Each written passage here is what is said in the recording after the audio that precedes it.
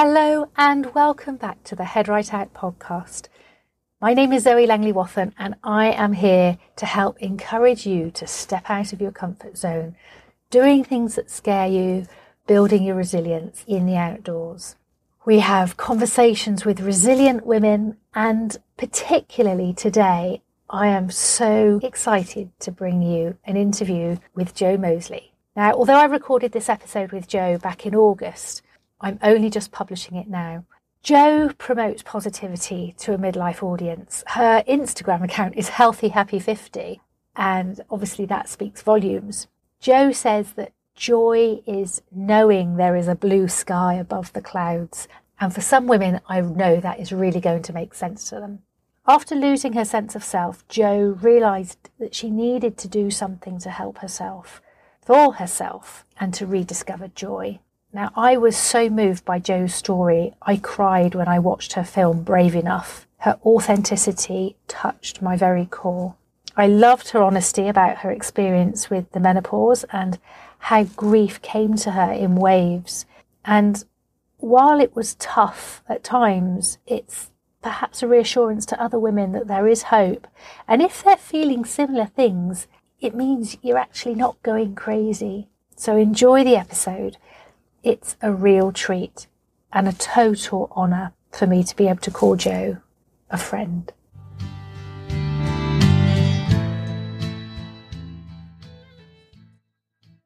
Okay, well, welcome everybody. I am really excited because we have a very special lady here today to speak to us. I have Jo Moseley. I chatted with Jo a couple of times and feel like I've built up such a relationship with her already, even though it's only over the telephone or over social media. But I am so excited to actually speak to her almost face to face. So this is not quite in person, but it's as close to in person as we've got yet. So Jo is a mum of two sons. They are aged 24 and 20, and they live on the edge of the Yorkshire Dales. Now, she describes herself as a beach cleaner, joy encourager, and a midlife adventurer.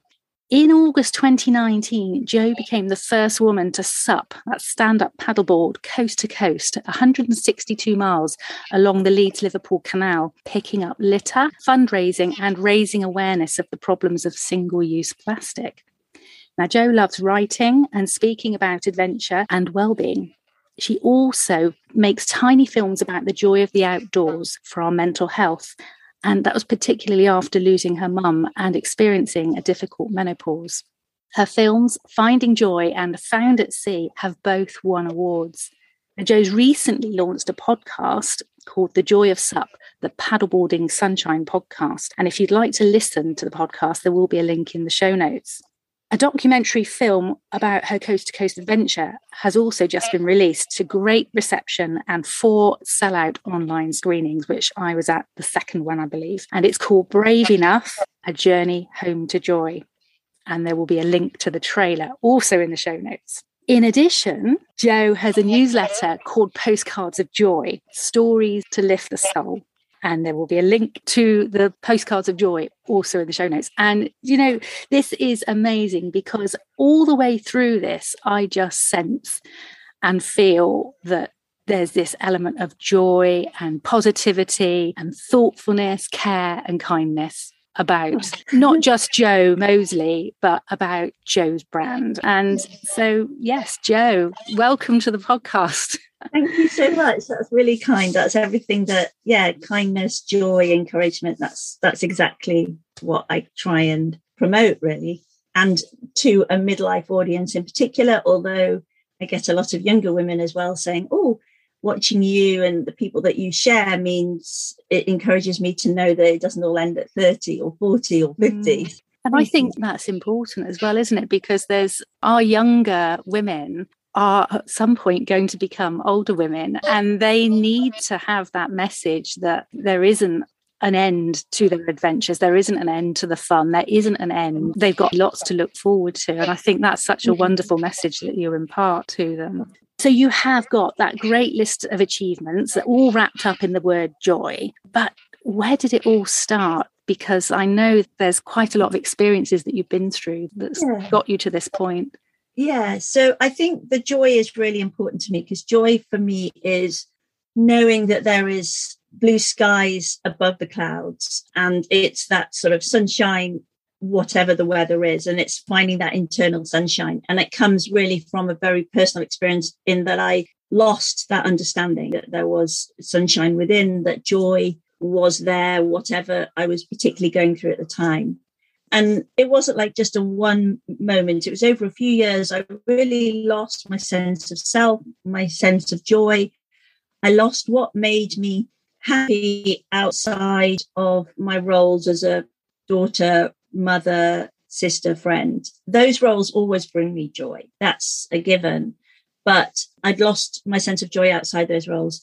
And it all kind of came to a bit of a crashing when I just burst into tears in the biscuit aisle and just said to my boys, I can't cope. I just can't do this anymore. And that wasn't the first time I burst into tears, and also not the last, but it was just that one moment where I just hit that rock bottom, really. And from then started to learn how to find my joy again. Wow. So the meltdown in the biscuit aisle, was that a whole culmination of things, life kind of getting on top of you? Was there something that triggered it? I think that there was a lot of things. One, I was a middle-aged mum. Well, I was 48 at the time, single mum, kind of juggling all the things, doing what I could for my boys. Both mum and dad were going through chemotherapy. So dad has had breast, bowel and skin cancer, and mum was being treated for lymphoma. And then on top of that, but not realizing that, I was also going through the perimenopause. So I wasn't sleeping. I had night sweats, heart palpitations, incredible anxiety, tinnitus, itchy legs, aching bones and joints, cold flushes, the whole, I think there's 38 different symptoms, and I could tick off almost all of them except hot flushes. I don't get hot flushes. Wow. And so that was the background to these other things that were pretty stressful at the time. Just that moment was just when it just all came to, it wasn't that it just came to a head. It was that moment, I guess, because I had cried in other supermarkets and I had been upset. But I think it was the moment which then turned me from thinking I've just got to keep going to I probably need to do something about this. So it was that recognition that there was a problem. And the first time I vaguely asked somebody for help, or vaguely even mentioned to somebody that I wasn't really managing everything very well. So I think, like many women of our generation, the sense that you just have to keep going was very, very, very much part of the way I looked at my life. And also, as a single mum, I had that terrible belief that I had to do everything 1,000 times better because I didn't want to be seen as not coping. So it was one moment that just represented a lot of moments. So yeah, super mum comes into mind there, doesn't it? You just feel like you have to be super mum and you can't do it. And particularly, you're going through all those things, but particularly then with your parents' care as well and the worry for them. Yeah, it's such a difficult time. So you mentioned to somebody that you needed help. I just said to a friend of mine, because mum and dad were obviously really busy with their own chemotherapy appointments, I didn't want to worry them. So I just said to a friend in that sort of joking way, I was crying in the supermarket. And just as a way to sort of gently let somebody else into that circle of trust, really. And she said, how much exercise do you do? And I said, well, I spent all my life at the rugby pitch, but I'm not playing rugby. And she said that she had an old indoor rowing machine. And did I want to borrow it because exercise might help me sleep? And I hadn't had a really good night's sleep for, years. And it had nothing to do with the boys. They were way past that stage. It was just worry and anxiety. And what I realize now, all the sort of hormonal changes that I was going through. And she lent me this indoor rowing machine and it really changed things. So, yes, it was just at that moment where you say, I don't think I'm handling this as well as I could be, and I need some help. So, yeah. Oh, gosh. Circuitous way. And that exercise, gosh, it's exercise and focus, isn't it? So you suddenly you have a new focus and something that takes you out of that place that has been causing you anxiety. So when you're on the rowing machine, did you immediately think, okay, I need to make this into a challenge for myself? Or were you just enveloped in that wonderful feeling of moving your body and being able to sleep? You know, where did it transition from being exercise that was helping your mental health into suddenly, okay, I need to make this a bigger thing that I'm then going to completely focus on and take it a step further? Where did that transition happen? So at first it was just so I could sleep. And within a couple of weeks I was sleeping. And so life just felt so much better. And so I felt so much better. And then my mum, so that was sort of May 2013. And then my mum died on the 21st of December 2013. But what I realized was that as we were doing all the stuff around her funeral and all things like that, that I continued to row.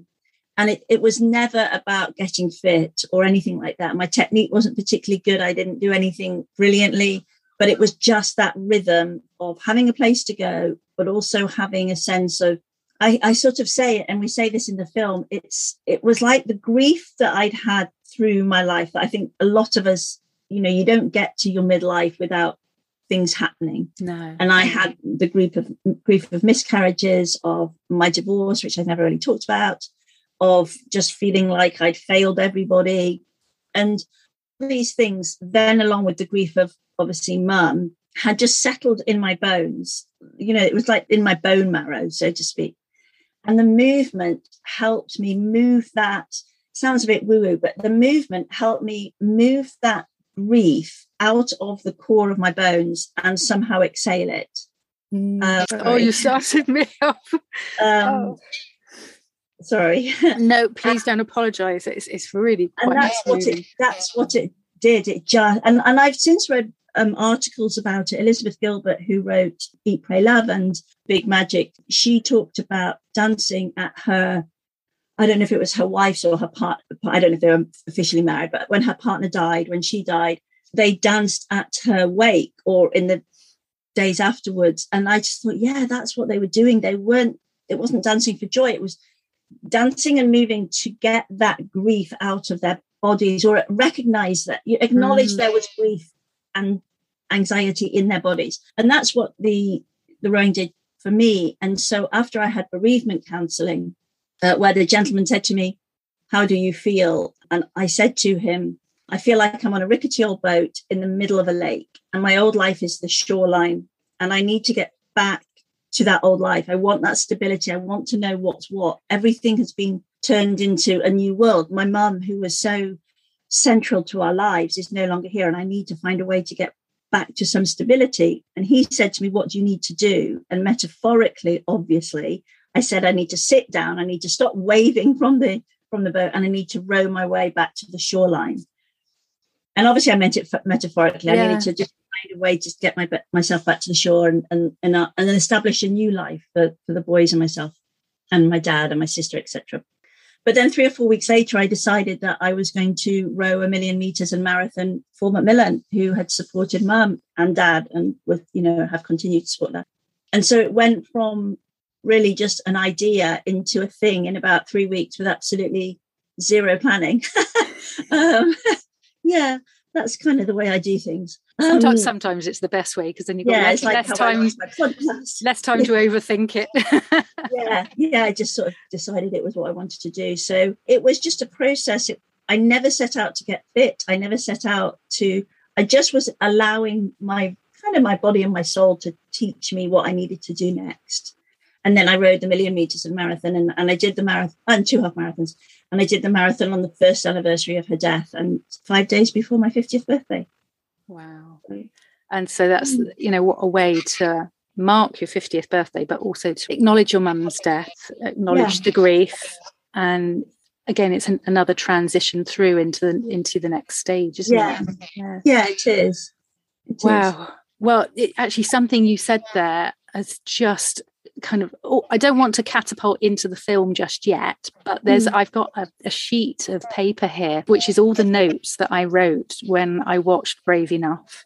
Oh. And I've highlighted a couple of things there that really kind of jumped out at me. And something that you've just said about why why you started rowing. It wasn't to get fit. It was because you just needed to be doing something, just needing to move. And I've highlighted something you said in the film, and it was about the need to move. And I've written, love the need to move, not to compete or to lose weight, but to bring joy.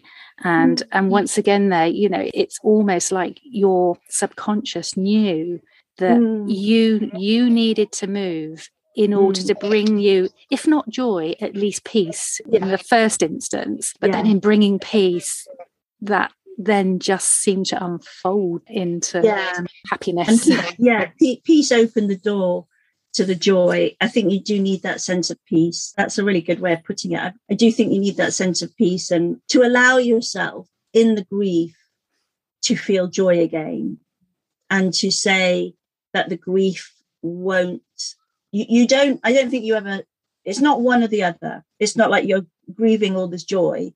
Both can exist every day, intertwined. It's like a dance between the two. And the way that you get through it is just to recognize the joy. Like every time, like I've just been out on the sea. I can see the sea right now where I am. Just been out on the sea. And every time I go, wherever I am on a paddleboard, at some point, I recognize that joy. I stop for seconds, minutes, and say, this is joy. I'm banking that joy. Because grief is, as we all know, is going to come along at some point, and anxiety and worry. And having the two in your lives and knowing that there will be grief and not trying to deny that grief, but knowing that there's also joy. It's like they're just together, and allowing both to be together just means that you can kind of flow a little bit more in your life, because you're not fighting the grief, you're just recognizing the grief and recognizing all those emotions. And the movement, you know, sometimes I wish I really was competitive. I really do. You know, I wish that I was like, I need to do this faster. I need to do this, or I need to compete. Because I think sometimes I would maybe push myself a bit harder, or I don't know what. It is always coming down to that joy, and my body saying, this is good. This is going to help you sleep tonight. And my whole life rests on my sleep. Perhaps if you were competitive, though, it would dilute what you are in other ways, you know, so it might dilute that feeling of joy and that inspiration that you pass on. I don't know. Is it, you know, we are the way we are for a reason, aren't we? So it's not necessary to fight that, really. So your boys, where were they in all of this? Did they understand what you were going through? Did they understand your need to do the things you needed to do? And how did they feel about all of that? A good question. I think as I started to be more focused on, particularly with the fundraising and the challenge, and they could see that it was giving me a real purpose, that was positive. And because I was just piecing together that I was going through the menopause, I couldn't give them any good reason why I would fly off the handles, you know, or burst into tears, or, you know, for so long I was in quite a big, well, it was Tesco's. And I said to the journalist that for about 2 years, I thought that I was getting the flu, you know, really regularly, because I was getting cold flushes and headaches. And I was going to bed early thinking, oh, I'm coming down with a flu. And then the next morning I'd be fine. And what I realized was I was just having cold flushes, and it wasn't the flu. And so I wasn't able to say to the boys, look, I'm going through the menopause. These are the symptoms. This, you know, I'm really sorry when I kind of fly off the handle or burst into tears, or, you know, forget the keys or forget to pick them up. Or I mean, I know I forgot to pick them up, but I might kind of screech in a bit late or whatever. And they were, you know, teenagers, they weren't babies. I guess I wish I'd been able to give them a book and say, this is what I'm going through, but I didn't realize what I was going through until probably 2-3 years later, by which time I'd found ways to handle it. And also nowadays, there's so much talk about menopause. But even 8 or 9 years ago, it was really not talked about. And I just didn't have the tools to do that. And then as I felt happier and I started doing things, I think they just chilled. You know, people say to me after I give quite a few talks, particularly to the WI, and people say to me at the end, oh, your boys must be really proud of you. And to be honest, they're just like, yeah, cool, mum, whatever. But, you know, they're not standing there going, oh, she's amazing. And that's great. You know, they're doing their stuff. And it's just like, yeah, cool, mum, well done. okay, let's move on. You know. Yeah. And they're not teenagers anymore, are they? They're still, you know, they're in their early 20s, but yes, they still have a way of thinking like that. But I'll bet give them 20 years, or when they have their own children, perhaps if they have their own children, that's the point where they'll reflect back and think, gosh, did my mum actually do that? That's amazing. Yeah, maybe. Yeah. Funny, we were at my eldest son's master's graduation, which has like been postponed like for 2 years. And I was taking the photos, and his girlfriend was, she was really sweet. She was like, you really know how to take photos because of your social media use. And I was like, yes, maybe something about what I do on Instagram is working here. And they had booked some accommodation. And I said, well, did you book accommodation for me? And he said, well, we figured that you just know how to do stuff like that, so you could do it on your own. I was like, okay. But it was just like, okay. Mum just sorts it all out herself. Yeah. They're just chilled about it. And I guess when I say I'm going to do something, they're like, yeah, that's great. Okay. You know, whatever. Has it inspired them to do anything, do you think? Have they started doing or showing signs of doing anything themselves that you thought perhaps they might not have done otherwise? They both did Duke of Edinburgh at school, and they both went on expeditions, and my eldest son and his girlfriend want to go traveling when they can. Obviously, COVID's slightly challenged that. My youngest son's got a bit of, my youngest son's got a project that he wants to do, and he's got a long-term project. And I was like, that's really cool. Like, whereas my dad was a bit like, really? I was like, yeah. And I guess for me, it's very much helping them understand that at 20 and 24, they don't necessarily have to have it all figured out. And that they can keep learning and keep exploring. And particularly after COVID, it's a generation whose lives will continue to be really heavily impacted, careers and stuff like that. So, hopefully they've seen that you can just keep trying and you'll get there in the end. Yeah, I think long gone are the days, aren't they, where for our age group, when I was at school, it was like, you leave school, you find a job or career, and then you're not considered, I don't know, reliable or experienced unless you've had 20 years in the same job. That thankfully is now not the case. And that the more experience you have is more down to the more things that you've had a go at and can talk about, and not stagnating in one place. Okay, well, let's move on to your big one, which was your journey along the Leeds-Liverpool Canal. So where did the idea for that blossom? How did that all come about? So I had my first lesson in September 2016. I'd injured my knee, had my first lesson in the lakes. I knew the minute I stood up on a paddleboard that it was something special. I didn't know how special it was going to be, but I just knew immediately that it was. And I decided about a couple of months afterwards that I was going to do the Leeds-Liverpool Canal, sort of almost halfway across the country, like Liverpool to Leeds.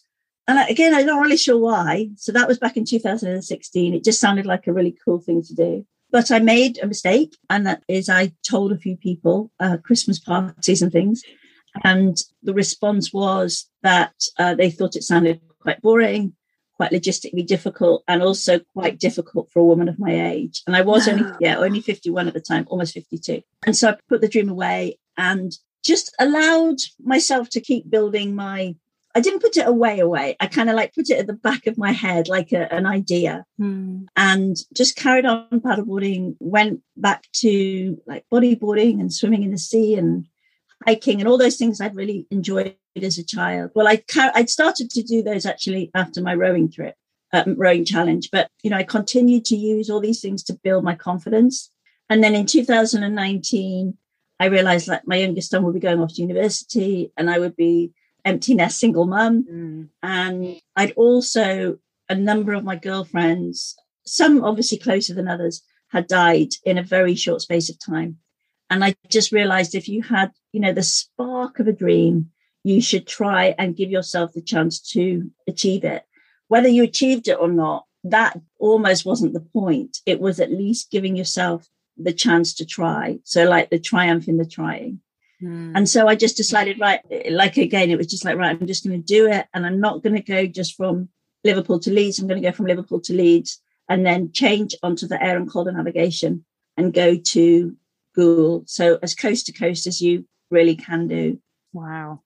I'm pleased that you did ignore what they said. And it's amazing how others' words can have such a profound impact on your belief in yourself. Yeah, I know. I've been there. People underestimate us hugely. Yeah. Yes, yeah. And I think now, as I've got older, I think I've learned that in those people saying those things to you, generally it's them not having the belief in themselves.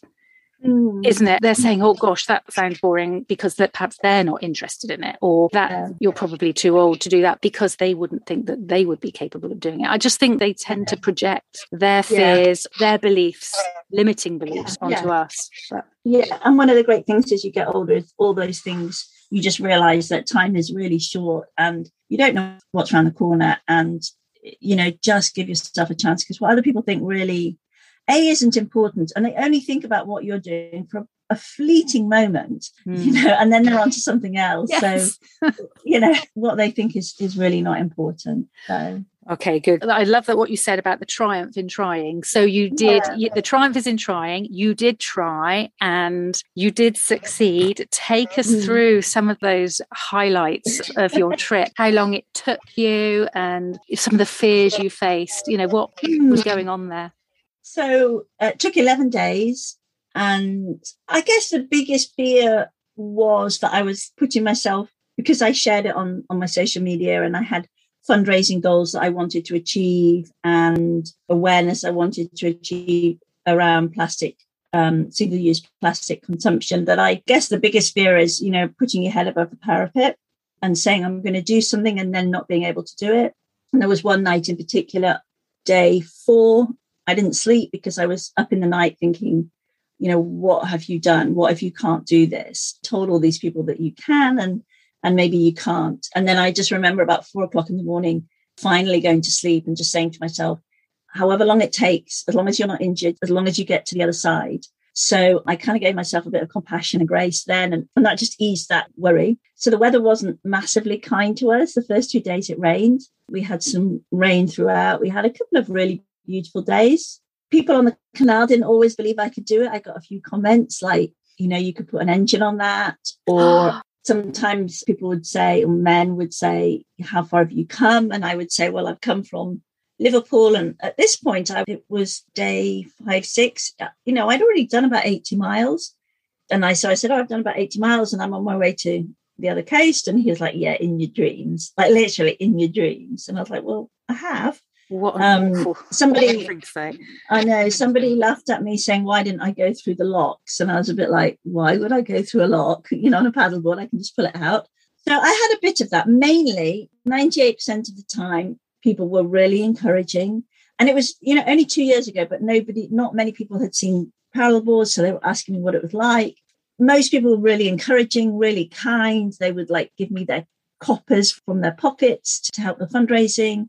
But there were times when people did doubt me. Most days were really, really different. So there was different scenery, there was different trees, or in an urban area and then a rural area. And there were just a couple of afternoons, particularly one afternoon where it was a slog. And it was a bit like, just keep going, just keep going, just keep going.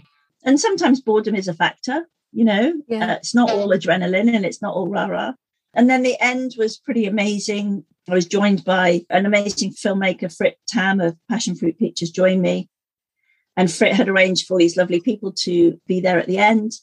And that was amazing. And I won't give the game away, but there was some serendipity at the end. So, yeah, it was like life. It was up and down, hard work, cruising, surprises, kindness, doubts, all of it.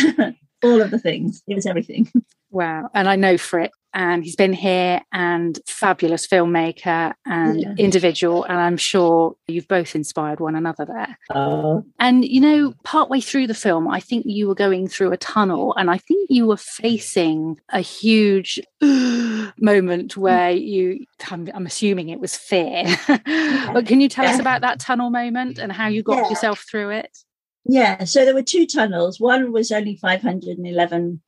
I always get muddled with meters or yards, but not very long. And then there was the other tunnel, which is the Fall Ridge Tunnel, which is about just under a mile long.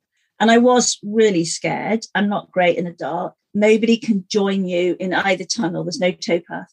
And Fall Ridge, it's got these 3 shafts of light that you just kind of have to focus on. And it's on a traffic light system. So that no other boats are going to come towards you. but you have, I think, half an hour to get through. And I didn't, because I don't time my paddleboarding, I don't know how fast I am. I was like, I hope I can do it. And so it was really scary. But I think it's really interesting that you bring that up. But I think something happened in that tunnel that just made me think I'm a bit braver than I thought. And I came out and I felt quite triumphant. And, you know, when you're excited and you're babbling away and I was babbling away with some people. And this person said, all you did was paddle through a tunnel. And this person hadn't paddled through a tunnel, let me say. And I just turned around and I said, don't rain on my parade, you know. And I've never in my life said that. And I've never said it before or since. But I had done something that I felt was really scary. And I just overcome that fear and I'd gone ahead and done it. And I'd also was a bit worried that there was going to be some swans at the other side, that they're very, very territorial. And so I had that extra little worry because, you know, when we're in swan territory, it's their territory. You need to keep out and respect that territory. And I just sort of said, don't rain on my parade, that this, you know, let me be excited that I did this. And so, yeah, that really, really made a difference, that tunnel. From then on, I just thought, this is going to happen. We're going to do this. By hook or by crook, we're going to get to the other side. And you did. You know, has doing this challenge, how has it changed the way you now approach things? Because it sounds to me very much like, you know, you've come from this place of almost darkness, you know, anxiety and worry and just kind of worrying about other people and not yourself. You've come through all of that to these challenges and you've discovered a new you. So how has this changed your approach to the things you do? I think it's given me a freedom to say I'm going to try, and a freedom to give myself some grace and compassion that I'm going to do my very best. I think it's made me worry less about what other people think. As long as I'm doing my best, that almost is really good enough. And it's allowed me to feel that I'm more creative. So we did the film. Obviously, that was a collaboration. I launched the podcast. I say yes to things. I made my own other little film, Found at Sea. Yeah, I think it just made me feel braver to give things a go and just do my best. And then there's also those funny little things like, you know, sometimes when you're in the thick of a project, the excitement of the project is at one end, but you can't see the excitement of finishing the project. You're in the thick of it, you know, the bit that sort of Brené Brown calls the messy bit in the middle. And there's no rah-rah and there's no triumph and there's nobody saying, yeah, you're in the middle. That happens at the beginning when people send you off on a project. Yes. And that happens at the end when they welcome you home. The bit in the middle it's a cliche, but that's where the magic happens. That's the bit where you have to test your resolve and your self-discipline and your motivation just to keep on going. And there were days when it felt like that. As I said, there were afternoons where it just was like paddle after paddle. You know, I'm just making, there was a lot of weed and I was like just making very slow time, but, you know, just literally.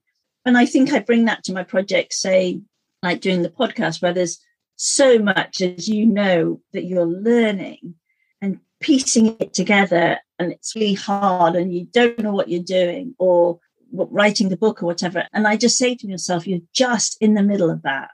There's nothing unusual about this. You're in the middle of an expedition here and the bit will happen at the end. But right now it's just stroke by stroke, edit by edit, write by write, you know, sentence by sentence. That's all you have to do is put in the work. And you've got to stop questioning the work and just do the work.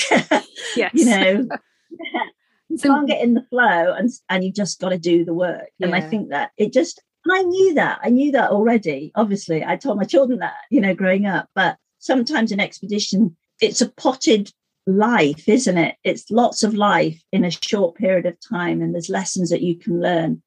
And so sometimes I'll just go back to that. You're just in the middle and you just keep having to do the work, just chip away at the work. Yeah. And then you look back and I felt that very much with the podcast, you know, launching the podcast. It was very much like, oh gosh, everybody else was doing their Christmas stuff and kind of looking forward to that. And I was just there editing, slogging away. And it was like, yeah, I'm just doing the work. Yes. Yeah. Well, it's actually, that's a really positive message. Yeah, I hope so. I saw a really good thing on Instagram yesterday and it was like a mountain or an iceberg. And it was like a line across the sort of summit. And it's like the work you see and then the work you don't see. And most people, all we see of people's achievements is the work that I launched a podcast, I wrote a book, I made a film, I was the first person to walk this trail, or, I've given a talk here, but nobody sees the hours that go into creating that, like you're doing with your podcast, hours and hours and hours. Yeah, huge. It is a mountain. I think that's why you have an affinity with people that are doing creative things, because you know what they're going through. You know that what they show, whether it's a picture or whatever, it didn't just happen overnight. And I think the expedition challenge sort of helped me with that. Yeah. Wow. And so tell me about your book, Jo, because that's another challenge, another episode. Yeah, that's a real challenge at the moment. That's quite a pressure challenge. Yeah. I mean, it feels like it was a natural progression, but have you had to battle with it at all? What's it going to... I have. So it's got a deadline of quite soon. And it's about beautiful places to paddleboard in the UK. And the biggest thing, I think, coming out of COVID, I got second and third lockdowns, I was on my own. First lockdown, my son was at home. Second and third, I was on my own. My dad was my bubble, but he lived a long way away, so we kind of didn't really pursue the bubbleness. The third lockdown, I was busy launching the film with Frit, and we were just like crazy busy. And then I realized, when can I get out and start going to these places? I didn't want to go in lockdown. People were saying, well, it's work. It was, but it didn't feel right. And then I think what happened was I lost some of my confidence meeting people. Zoom was great. I was giving my WI talks. I was doing corporate talks, but actually face-to-face meeting people, I think I had lost some of my confidence. So that took a little bit of time. So I kind of didn't get out of the starting blocks as quick as I would like to. And a lot of it is choosing places from research and then hoping that when you get there, they're as beautiful as you hope they'll be and as interesting as you hope they'll be. And everyone has been. So that's good that I can trust my judgment. And worrying about the weather and worrying about people getting COVID and people you're going to meet, then having to go into self-isolation and everywhere's, but, and the weather hasn't been amazing. And, sometimes you're just hoping that you're in the right place at the right time weather-wise and accommodations. So there's an extra layer, but it comes back down to the joy that when you're out paddleboarding and you see seals or dolphins or this extraordinarily beautiful place, that you want to then get home and write about that place and share that place with somebody else who then might choose to go there. That is just a huge honor. That bit is like, wow. And that all the doubts come in and all the worries, but that bit is being able to say to people, this place is extraordinary. And you may not have this on, because I'm trying to have places that aren't on everybody's radar, honey pots and all that sort of thing, and just sort of spreading paddleboarders around, partly just to then say, gosh, I didn't realize something like that. I didn't realize a canal in the middle of London could be beautiful. I didn't realize that there was this beautiful sculpture in Wells that I could paddle around, or I didn't know I could go to a lighthouse in the northeast. Those are just extraordinary things. And being able to share that with people is just such an honor. So, yeah. And there's all the worries about whether I'm doing it right. And when is that due to be published?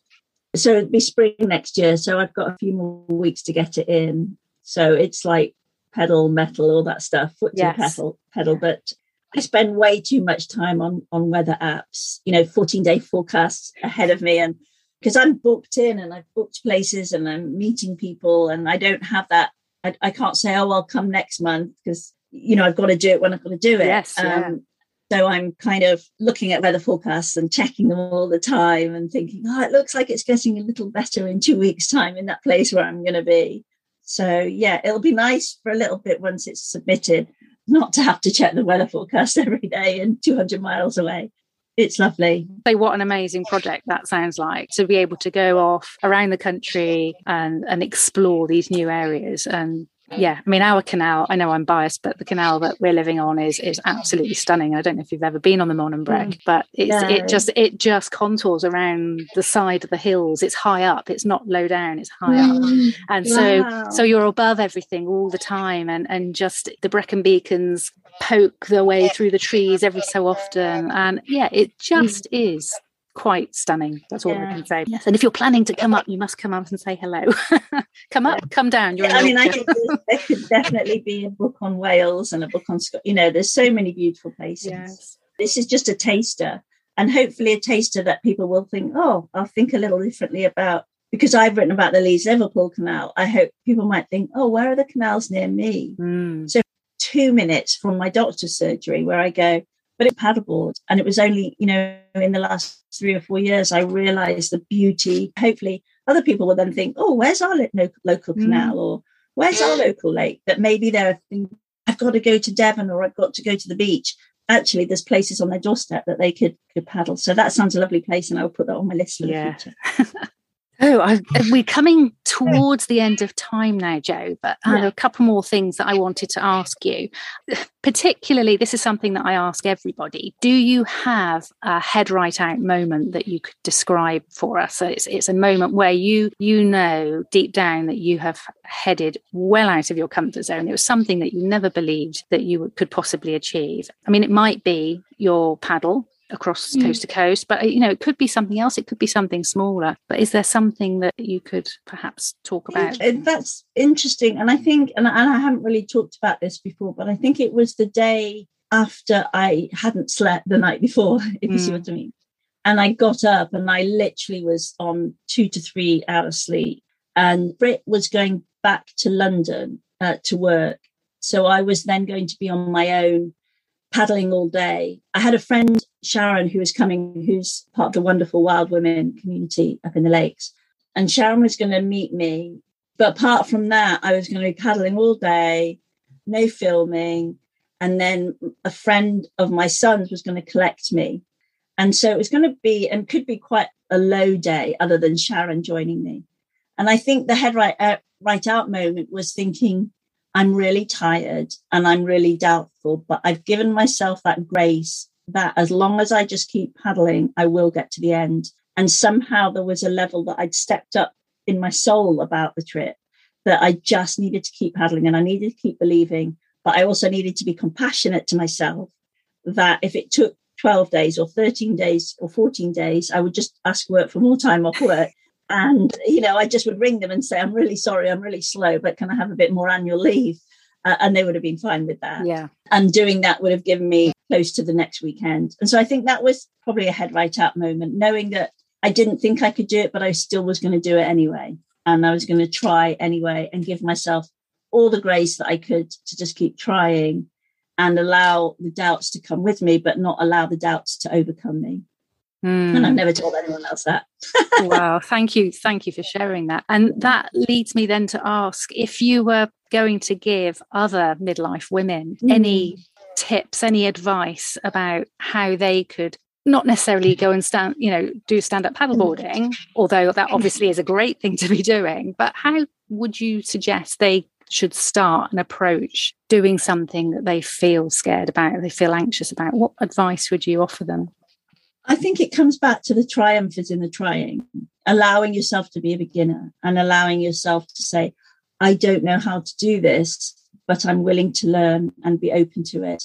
I think, allowing yourself to be a beginner, allowing yourself to be vulnerable enough to fail, because anything new is going to require that you fail at some point in some tiny way.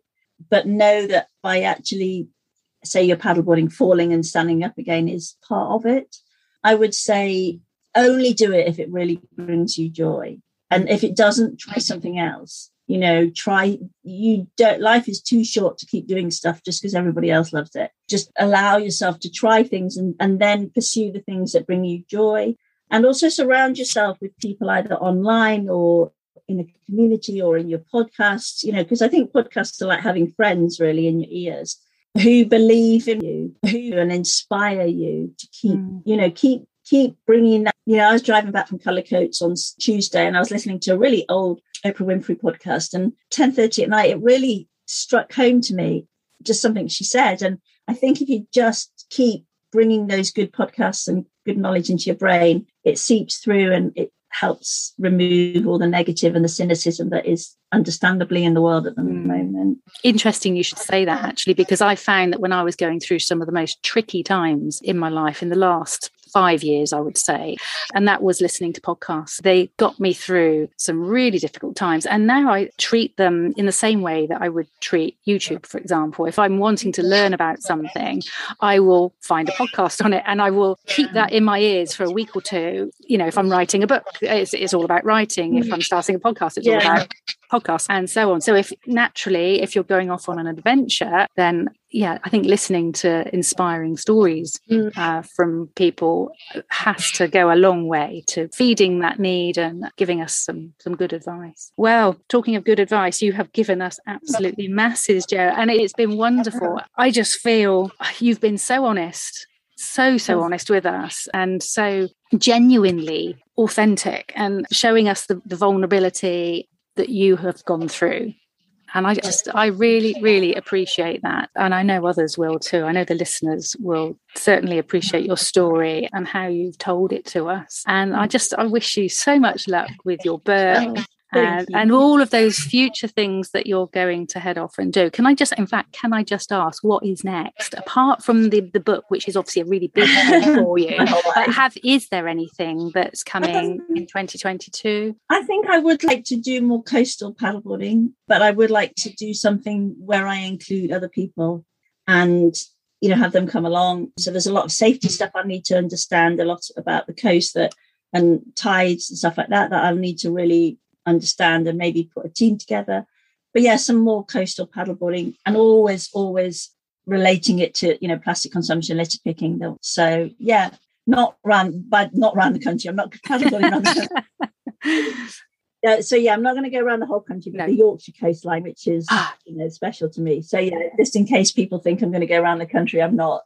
I don't have that as a goal, but just including other people. I've always done a lot of stuff on my own, and I've realized that other people do want to be part of something. And if we can make that happen and I can then celebrate what they're doing, less about me and more about them, that's what I would like to do. And so the motto of your podcast, that I think that leads beautifully into what you live by. What could you tell us what that is? So the motto is "We rise by lifting others." And it was something that I was playing with as an idea as I was launching the podcast, and one of my very first interviewers, she said it, and I was like, that's it. She's already said it. You know, that means it's a sign that that's what it should be. So "We rise by lifting others" is the motto of the podcast, and that's what I aim to do, and that's what I try and do with mine, and you clearly are doing with yours. So thank you for inviting me. It has been a huge honor. Thank you. Well, no, it's been an absolute pleasure talking to you. So Jo, thank you. Can you please just tell us where people can find you on social media and where they can go and listen to The Joy of Sup? So the Joy of Sup podcast is on Instagram, so it's The Joy of Sup podcast _. And also if you just look on Apple and Spotify and Stitcher, it's there. And there's links from my Instagram. And I'm also Healthy Happy 50, Healthy Happy 50 on Instagram and Twitter. And my website is jomosley.com. And there's links there to everything as well. Brilliant. So thank you. And you can sign up there for Postcards of Joy and find out about where you can watch the films. So.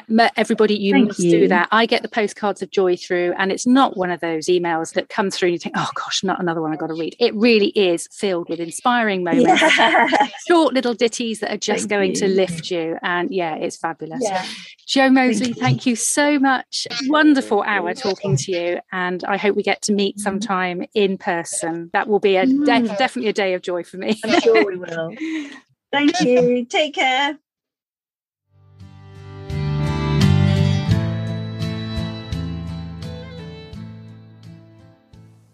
Well, I feel like I spend my life saying wow to my guests and wow after I've spoken to my guests. But then that is what this is like. Jo's words just were so powerful. She had so much advice to give, and I hope you're going to take something away from that, because I've got loads of nuggets there, lots of useful pieces of information and useful advice for dealing with different stages in my life, and I hope you have too.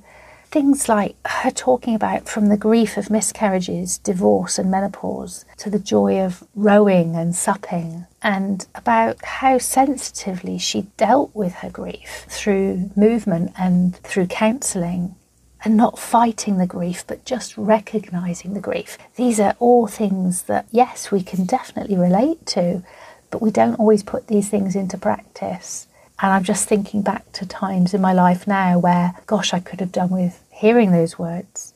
I know that personally, when I went through a period of loss after a long-term relationship had ended, I turned to running. And I had never run before, at least not through choice. And I found that movement helped me to heal and allowed myself to feel and to process and to return to that joy again, that joy that Jo talks about. I'm sure it's the movement that helps release those endorphins. And I'm pretty certain there is research and scientific evidence that backs that up. And I love Jo's saying, the triumph is in the trying. It's not about the outcome. It's not about succeeding in a challenge or succeeding in an activity. It's not about getting something right, whatever that right might be. And I've been telling students this for years as a teacher, but the triumph is actually in the trying, where you are just having a go. You are giving yourself that permission to have a go.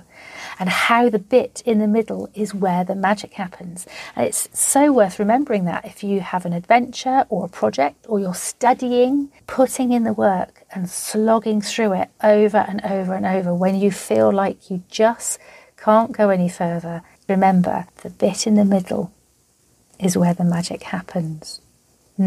Wow. There she goes again. Wow. Now, I'm going to move on. So we've got the She Extreme Film Festival coming up on the 23rd of October. It's in Bristol. It's at the Arnolfini, and it is a free event. And there's going to be some amazing films from female filmmakers there. I can't wait. I'm actually attending this. I can't wait to go and see the films. I can't wait to get the opportunity to go and meet with other women, other like-minded women that I can talk adventure and challenges and podcast and all sorts of other wonderful things about with them.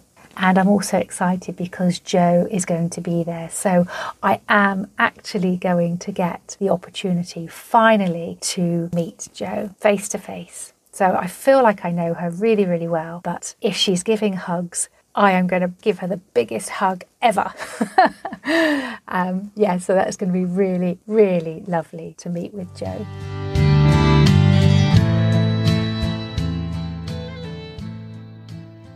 I need to apologise for the feedback issues and the Wi-Fi noise. Again, this was recorded back in August, back on the boat, and the Wi-Fi clearly was in and out, and it took me masses and masses of editing time to get it to the point where it was as listenable as it is now. So I know it wasn't perfect, and I don't expect it to be completely perfect, but there was a lot of feedback today which I hadn't expected. So yes, stick with me, and yes, hopefully this is something that I can work on and develop and find out how I can sort this issue. And if it means changing my service provider to get a different provider for my mobile Wi-Fi router, then that's what I'll do.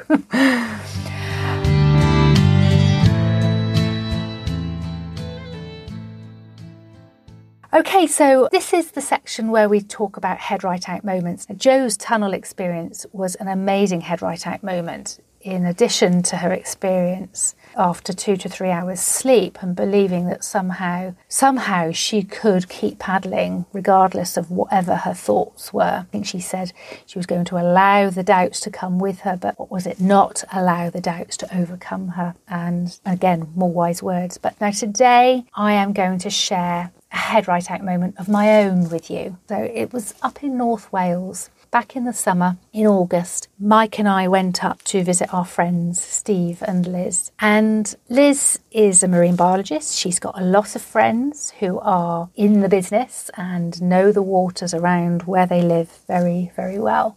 And she had a tip off whilst we were up there to say that the bioluminescence was back at Penmon Point in Anglesey, and would they like to go? And there was going to be a big group of people there on the beach. They were going to have a barbecue and a wonderful gathering and wait for it to get dark, and then we could go out and we could paddleboard and swim and see the bioluminescence. Now, for those of you who have never heard of this before, my very basic knowledge of it is that it's plankton that stores energy in the form of light, and it gives off the light at night when it gets dark. So it stores the light through the day and then it gives it off again at night, and it glows this beautiful blue-green.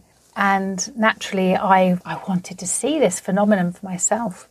So Mike and I went along too, and I took my cosy and a towel, and we took some food and chairs, and yes, we set up a little mini camp on the pebbles at Penmon Point. Now, this is going to sound very odd, but I have never swum in the sea. I have paddled, I have fallen in when I've been paddle boarding in Poole Harbour and it's very, very shallow in the stretches of Poole Harbour I'm thinking of, but I've never actually gone for a proper swim in the sea, certainly not at night either. I'm not a strong swimmer, but I can manage swimming. And so the sun set, and it was beautiful as the sun set over Penmon Point, and it glowed across the lighthouse. And then it reached a point by about 11 o'clock or 11:30, and we could see the sea starting to glow, and people were throwing pebbles into the water to watch the splashes come up in that green blue glow that is characteristic of the bioluminescence. And then Liz invited me to go out on her paddleboard with her.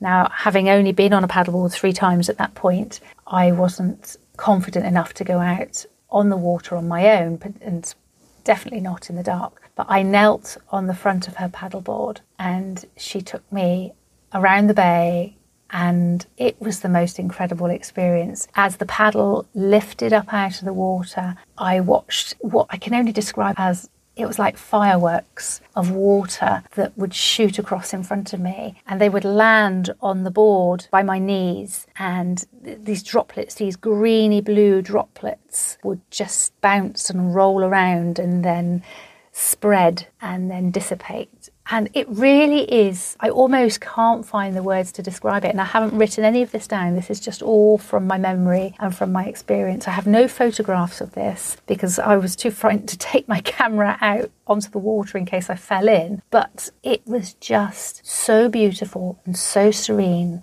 and nothing like I've ever experienced out on the water before. So then I climbed off, thanked Liz, and went back to the area where we had a fire lit just to warm up again. And I kept saying to Mike, I'd love to go out for a swim, but Mike doesn't swim, so he couldn't come out with me. And there were lots of people that were going out, but they were going out with other people. And I kept looking and thinking, I just need to get out there, but I knew it wasn't right to go out on my own. And then this lovely woman came up to me with a big smile, and she said, do you want to go out for a swim? And I said, yes, I do. I said, do you? She went, yes. She said, but I'm too nervous to go on my own. And I said, me too. She said, well, come on, let's go out together.